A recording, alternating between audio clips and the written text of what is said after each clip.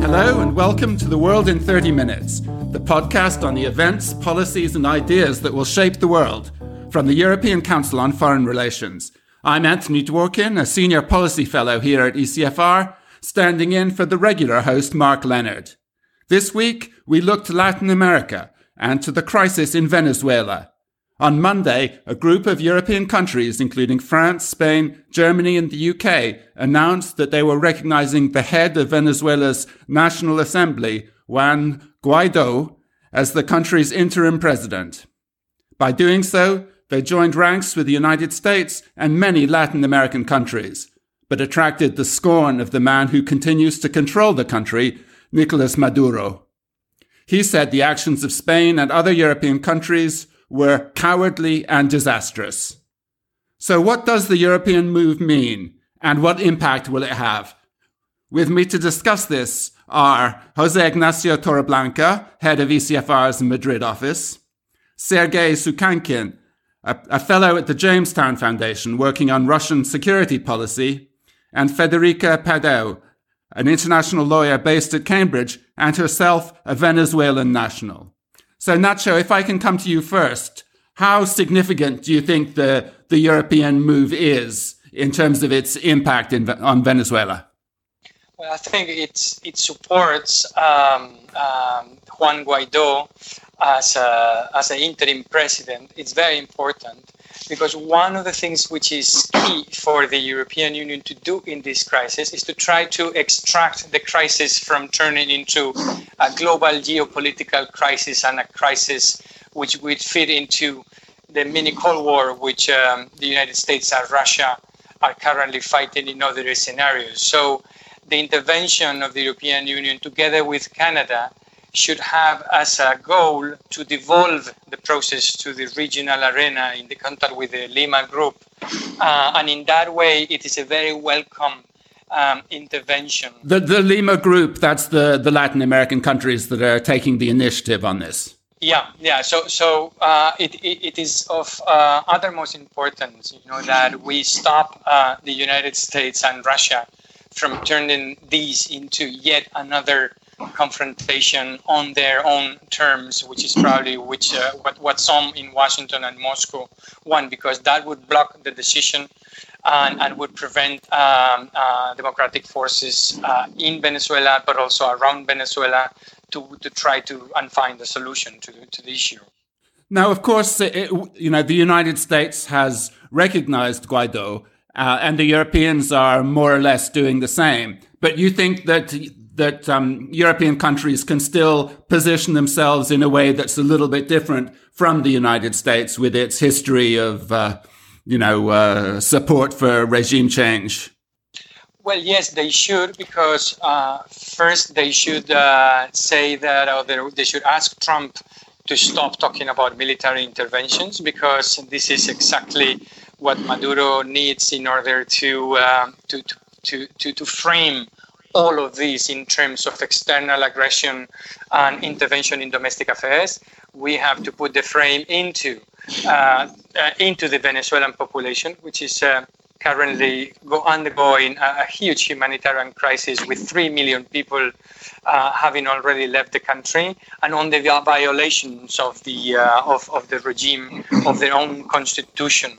So it should be very welcome that the European Union would ask Trump to stop, where he has stood now, and because there is a consensus between Democrats and Republicans in Washington about the recognition for Guaido. This is the universal consensus among democratic countries at this point, and this is where we should stop. Any point further than that does not only complicate things, but makes it almost impossible for those who want to bring democracy back to Venezuela to work in a conducive environment. Federica, it's as Nacho says, there is a significant number of countries now that have recognized Guaido as the rightful president. And yet, traditionally, recognition in international law takes place when a figure or a government has a lot more control on the ground than Guaido seems to have at this moment. So is this a kind of anomaly in terms of what these countries are doing? Yes and no, in that, certainly recognition comes to governments that possess control over territory. There are examples of recognition of governments that do not have control over territory, governments in exile being the first example. Not only are they not in control of the territory, they're not even in the territory at the time when they are recognized as governments in exile. Admittedly, the situation in Venezuela is different from that of a government in exile, but the point is that precedent exists. Number one. Number two, the question always is, what do we mean by control? And control can be, yes, physical control over territory, but it is also control over resources, control over finances, control over people. It seems that in this situation, there's a bit of this separation in terms of what control Maduro has and what control Guaido has. Maduro would seem to have control over the military, and so in a way could have control over the physical territory. But Guaido has the support of the people and is said to have been looking to obtain control over foreign resources, so bank accounts of the Venezuelan government abroad. We heard recently that the English central bank refused to release the gold of the Venezuelan state to Maduro's government. And so a question will be, well, will it follow from the UK's recognition of Guaido as the legitimate government of the state that they will release those resources to Guaido if he asks? So while there may be, we have this idea of control over territory as being necessarily physical control over territory, but there are multiple aspects to what you can do in terms of control. One interesting thing as well is that the point of governments is to represent internally the people, which Guaido's government seems to do, but also represent internationally. And that we enter into a small sort of chicken and the egg scenario where the more recognitions you get, the more you're able to represent the state internationally, and the more you become a legitimate government. So international recognition can play a role in kind of compensating for a certain lack of territorial control, as it were. So do you see this as something which is primarily a kind of symbolic act of endorsement to boost Guaido's stature, or do really significant, legal consequences follow from these recognitions that we've seen? I think that the recognition can do two things. On the one hand, it can be a symbolic act of merely saying, well, we're entering into relations with you, but it can also be a legal act of recognition. Now, the language that these recognizing states have used is they recognize him as the government of the Venezuelan state. So it seems that they are recognizing him as the representative of the Venezuelan people in an international law sense. So legal consequences would follow from that, including the ability of Guaido, for instance, to enter into treaty relations with other states, his ability to appoint diplomats abroad. An interesting question will be his accreditation in international organizations. Can he send a diplomat to the United Nations, and will the United Nations recognize that diplomat as representing the Venezuelan state? But in addition come other consequences, including, for instance, diplomatic immunities, their ability to represent the state in international courts and tribunals, and most importantly, the responsibility to comply with the state's international obligations. The state is an abstract entity. It can only act through its government. And so it falls on Guaido's government now to comply with the state's international obligations. And that might make it a bit tricky, because if he doesn't actually have full control over territory, he might fall foul of certain international obligations, such as the protection of foreigners, protection of diplomats, and so on. So while it does seem that it is potentially just symbolic, there may be some important legal consequences that flow from it, and we'll only really know to what extent these recognitions are meant to be legal as time goes on. So will the UK, for instance, release or give access to Guaido to Venezuela's bank accounts in Britain, for instance? Yes, right. Sergei, Nacho said at the beginning that one of the things that the European initiative could do would be to remove the Venezuela crisis from this dynamic of the United States versus Russia. How committed is Russia? Obviously, Venezuela is a long way away, and yet it seems that it, has quite a strong investment in supporting Maduro at this point. Yes. Well, I think that Russia's current interest is, in fact, a continuation of its foreign policy, of the Soviet foreign policy. And there is a significant legacy of Evgeny Primakov here. If we take a look at the map of Latin America, we'll see that Venezuela, along with Cuba and Nicaragua, they constitute this triangle, and Venezuela is by far the most important pillar of this triangle. Russia, since 2000, Russia has invested approximately 17 billion of US dollars in the local economy. And if things go really ugly for the Russian side, Russia will never get back any return on these investments. But at the same time, Russia is very well aware of the fact that Venezuela and Latin America, Central America, it's in fact the U.S. backyard. And Washington will go much further than in Syria, let alone in Ukraine. That's why here I see only two main players. It's the United States and it's the Russian Federation. And position of the United States is crucial. If the United States does not apply enough pressure, the Russian side will see the room for opportunity here. The situation might aggravate to, I wouldn't call it a civil war, but it might aggravate further. And I gather that there are Russian mercenaries already present or on their way to Venezuela. Do you think that the commitment there includes a commitment to defend the regime through the investment of Russian force if necessary? Well, first of all, this information has not been corroborated by any visual images. So once we get the images, we can say for sure that yes, Russian mercenaries are in Venezuela.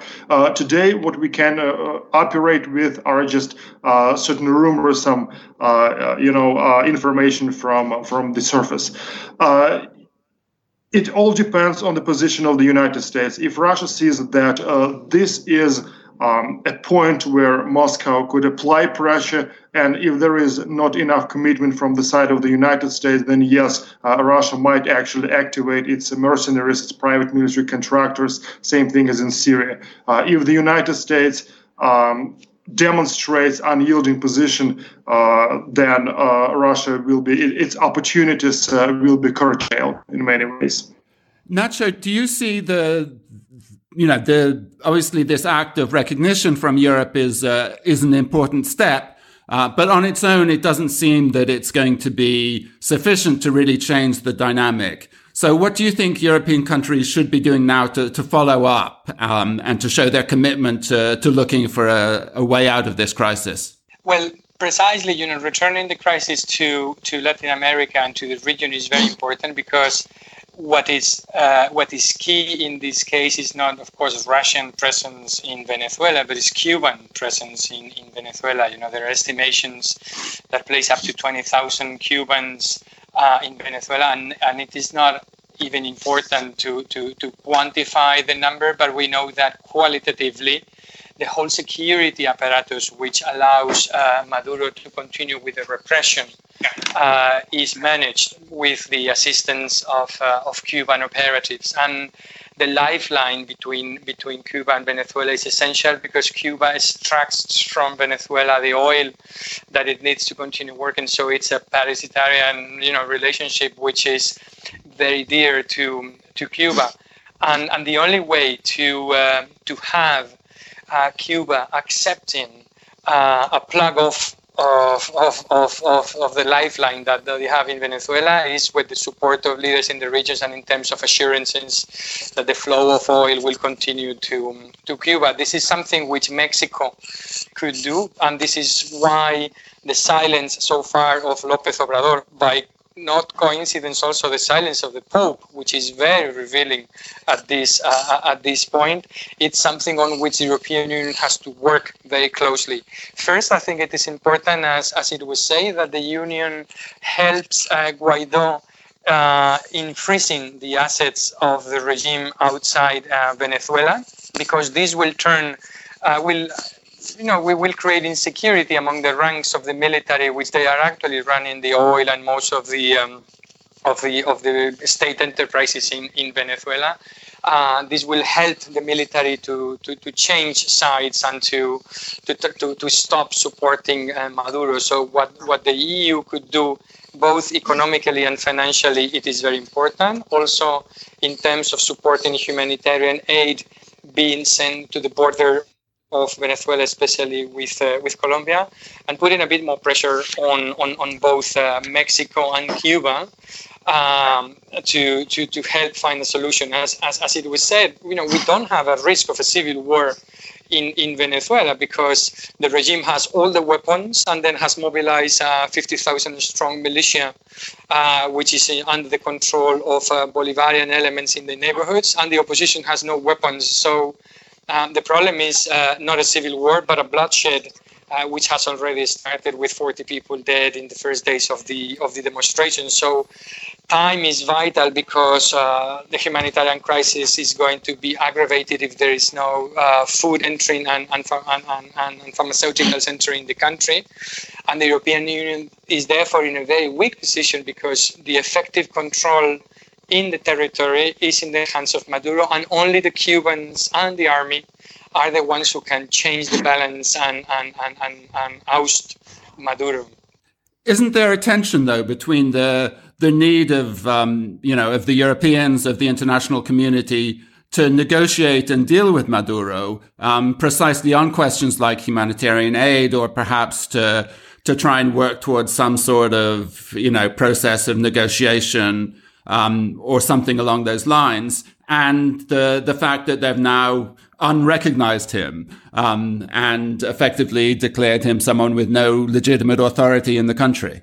Well, we are beyond that point because effectively we have unrecognized Maduro. He's not the legitimate president of the country anymore. I mean, it was not, of course, he was not before because the fraud on the elections, but now we have formally declared that he's not the president of Venezuela. So we should talk to Guaido, and those we should help Guaido to talk to, and those we should talk to are those who can actually help Guaido to get rid of Maduro and to make sure that Maduro leaves the country. So, whichever contact should take place with the regime in Venezuela at this point, it should be first and foremost, I think, with the army, in order to convince them that they have to change guard and place themselves at the disposal of the assembly.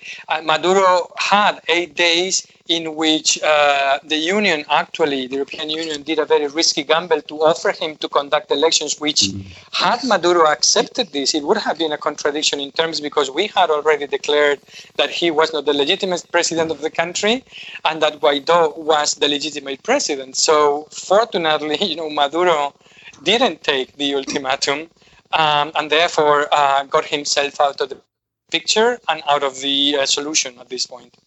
Federica, from your perspective, what do you think are the most important steps that that Guaido could be taking and that the Europeans could be encouraging him to do in order to move the situation forward? Legitimacy really is a question of perception. And the more he obtains international backing, the more he maintains that popular support, the more it's likely that the people and the military might start seeing him as the legitimate authority in the territory. Now, there are some signs of perhaps potential cracks in even Maduro's own control over the military. One of the interesting things about the protests on Saturday, on the 2nd of February, is that the riot police did not go out. There was one video showing in the state of Lara, the riot police actually leaving a demonstration and one of the riot police embracing one of the demonstrators. Now, there's no indication of why this happened, but one of the potential explanations is that Maduro perhaps knew that if he gave the order, it wouldn't be followed. And so to avoid being seen as losing control, losing his grip over the military, he did not give the order for them to go out, which had happened in every previous demonstration. Every previous demonstration, riot police were there shooting on the people and so on. So certainly what he needs to do is to continue maintaining that international backing and trying to get even more, if possible. And slowly, as Nacho was saying earlier, trying to make sure that the military flips, basically. Now, if the military flip, it will be the rank and file, and the risk of bloodshed and war is perhaps possible, given that it would be the rank and file of the military against other members of the military. So the risk is always there. There's a lot of weapons in Venezuela. There's a lot of weapons in Caracas. There's a reason why it's one of the murder capital of the world, as they say. So the risk is there. But international backing within limits, so in the limits that Nacho was discussing, without the rhetoric of military intervention and regime shame, especially by the US, it's the thing that he probably should continue doing. If the situation does deteriorate in the way that, that you are warning there's a potential, and if Guaido did appeal for international support to defend himself and his backers, presumably at this point, because he is now recognized, he would have a strong legal case for doing that, and any action from outside to defend him would not count as a violation of Venezuelan sovereignty. Do you see this as a possibility, something that could happen? I don't think that it's in the cards for the opposition, but certainly as a matter of international law, if he is the government of the state, he can request foreign intervention. And this foreign intervention can take the form of military intervention. Now, there are certain limits to what is possible in terms of military intervention. It seems to be perfectly acceptable and legal to request foreign intervention to quash an internal revolt. But once we get to the stage of a civil war, and we have difficulty defining what a civil war is in legal terms, international law is a bit more cautious. Once there is a civil war, international law forbids intervention, both on behalf of the government as on behalf of the rebellious group fighting the government. Whether this prohibition remains intact in light of recent events is perhaps doubtful, and there are arguments that the interventions in Syria and in Iraq and in Libya and so on have changed the international law on the matter, and that intervention now in civil wars is permissible. Of course, it will put whichever state is asked to intervene in a very difficult position. Because if it turns out that Guaido loses control and Maduro remains in power, they will have committed a violation of not only the principle of non-intervention, but of the prohibition on the use of force. So they should look at it with a lot of care. Usually when there are two authorities contesting the government to be the government of a state, a good rule of thumb is normally to check whether the one that is requesting your intervention does have control over territory, because you do have to deploy your troops in territory. And so it has to be controlled by the authority you're supporting. And usually to know which one is the actual government, you would tend to look at things like accreditation at the United Nations. Whose representatives are accepted at the United Nations as representatives of the government. And that can give you an indication of who is actually accepted generally as the government of the state. Now, here, I don't know. It's unlikely that Guaido will have sent members to the United Nations. And if they did, in the United Nations, the question of accreditation would probably be down to votes of the member states. So the more recognition he gets internationally, the more he will be likely to win a vote in the United Nations, say, to recognize his representatives as being accredited before the organization. So if I were a state who's been asked for help, I would certainly look at the question carefully. Now, I think it has been mostly ruled out by the Lima group yesterday, and by Guaido himself. But the United States continues to use this rhetoric of military intervention, which is very dangerous, not only legally, but also politically for the legitimacy of Guaido's government. Right. Yes. And as Nacho said, it's the situation now. It certainly seems quite far from that of a civil war.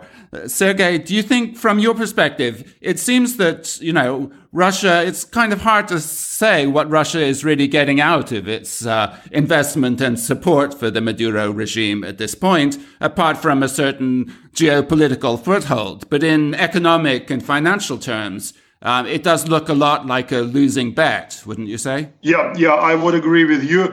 The most important element here, I think, is the matter of morality and psychology, moral psychological pressure.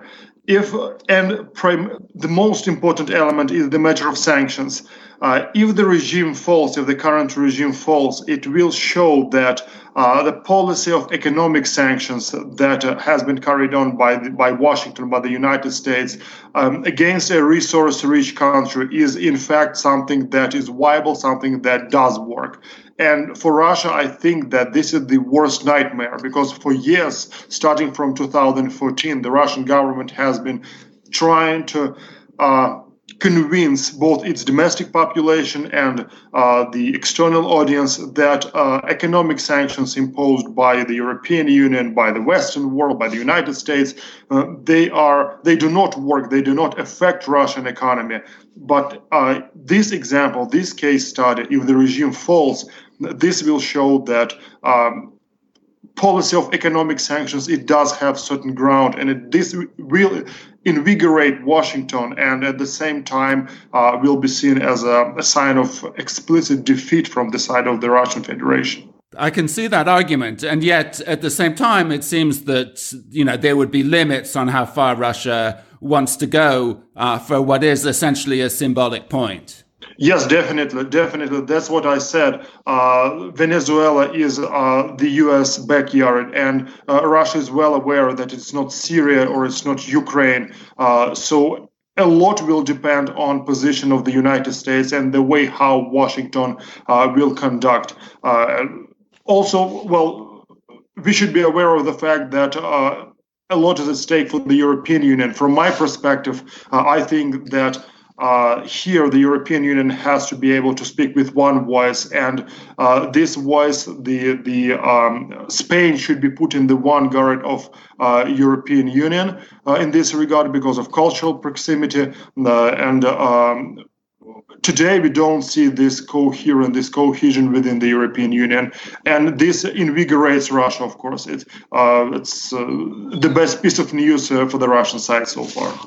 But if, say, Maduro was beginning to lose support, that that we were seeing defections from sort of middle or senior ranks of the army, at that point, do you think Russia would have any instinct to try and sort of step in and back him, or would they be willing at some point to say the game's up here? Well, again, this will depend on the external support, and primarily the United States, because Russia doesn't want to involve itself in a fight with the United States on its territory. It's not Syria, it's different. Even in Syria, when Russia suffered a humiliating defeat near Deir ez-Zor, the situation was rethought and redeemed by the Russian military staff. And at the same time, one of the most important elements is the trajectory of the public protest movement.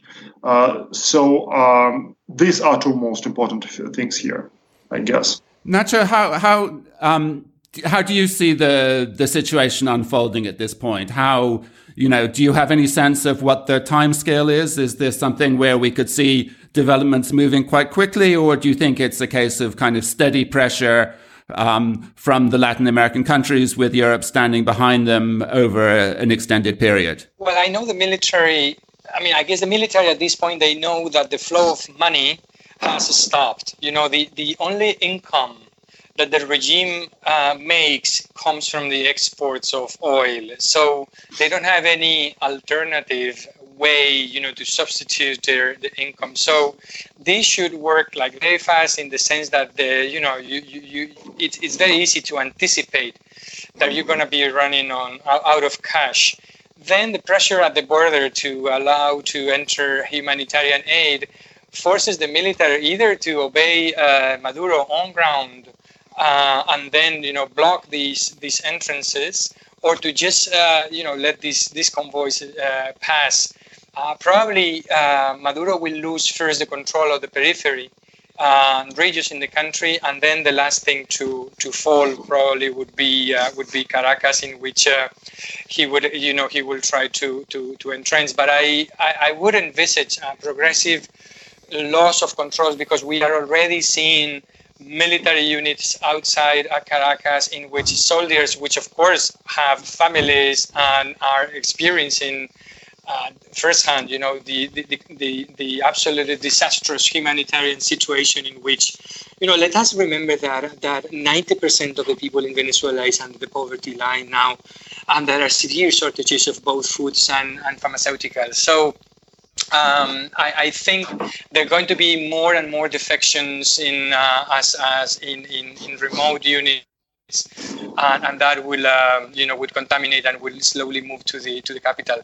At some point, it could be very risky not to have a civil guard, but a clash between some military units and some units which would want to stand by Bolivarian, to stand by Maduro. So this is, to me, the very risky scenario in which all these weapons, which are out of control, would try to support Maduro against the army, and then the army would be in force to crush those remaining diehards for Maduro. So the word crisis is often thrown around quite loosely, but Venezuela does really seem to be a country in crisis, listening to those figures there. And so that certainly would be, give one hope that the situation could be resolved fairly quickly. We're at the end of our time. Traditionally, we ask our participants to give us any books or other articles to suggest anything that they've been reading that's interesting. Sergei, I know you've written a piece for ECFR about the Russian perspective on Venezuela, which will, direct our listeners to. Is there anything else that you've been reading recently you'd recommend? Yes, I would definitely recommend a book by Yevgeny Mesner, who was an officer in Russian Imperial Army, and then he had to immigrate. By the way, he died in Buenos Aires and was buried at the cemetery, the British cemetery. The title of this book is Mutiny, or the Name of the Third World War. My choice of reading is stipulated by my current project that I'm doing with the Jamestown Foundation, which is about Russian private military companies. And this book, even though it was written in the 50s and completed in the 60s, it actually predicted the way how future wars would be waged, that small cells, small tactical groups and special forces would play the most essential role in future military conflicts. So I guess something that was written almost half a century ago, today it's acquiring totally new meaning, and this is definitely a book that should be read. Great. Thank you. Federica, I know that you recently had a baby. You may not have that much time for reading, but is there anything that you have found time to read? I have read in the past a book by Alan Brewer Carías, who is one of the foremost constitutional lawyers and constitutional law theorists in Venezuela. And the book is actually written in English, published by Cambridge University Press, and it's called Dismantling Democracy in Venezuela, the Chavez Authoritarian Experiment.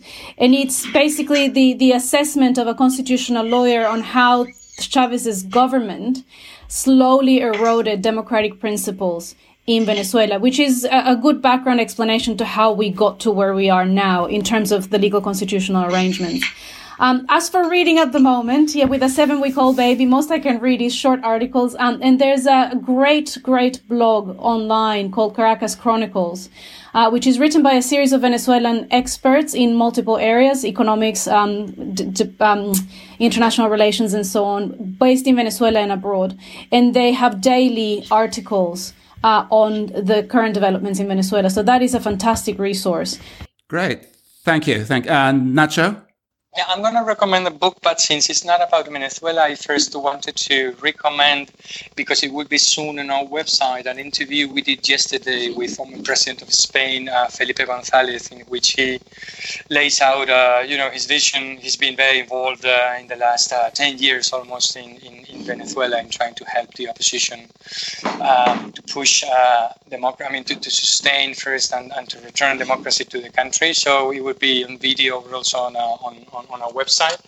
And then on the book I'm currently reading is about, it's called Artificial Intelligence, Superpowers, China, Silicon Valley, and the New World Order. And it's quite of an awakening vision of how artificial intelligence now is beyond research is now in a stage of application, and the Chinese are going to be much better at reaping the benefits of artificial intelligence than those in the United States and in some countries of Europe, who actually came up with it. Great, thank you very much. And I'll just say that with this podcast, this is ending my spell as the standing in for the regular host. Next week, Mark Leonard will be back, but I'll hope to occasionally make a guest appearance. But for now, I'll say goodbye from myself, from Nacho Torreblanca, from Sergei Sukankin, and from Federica Padau. The researcher for ECFR's podcasts is Jonathan Hackenbroich, and our editor is Katerina Botel Atsinaro.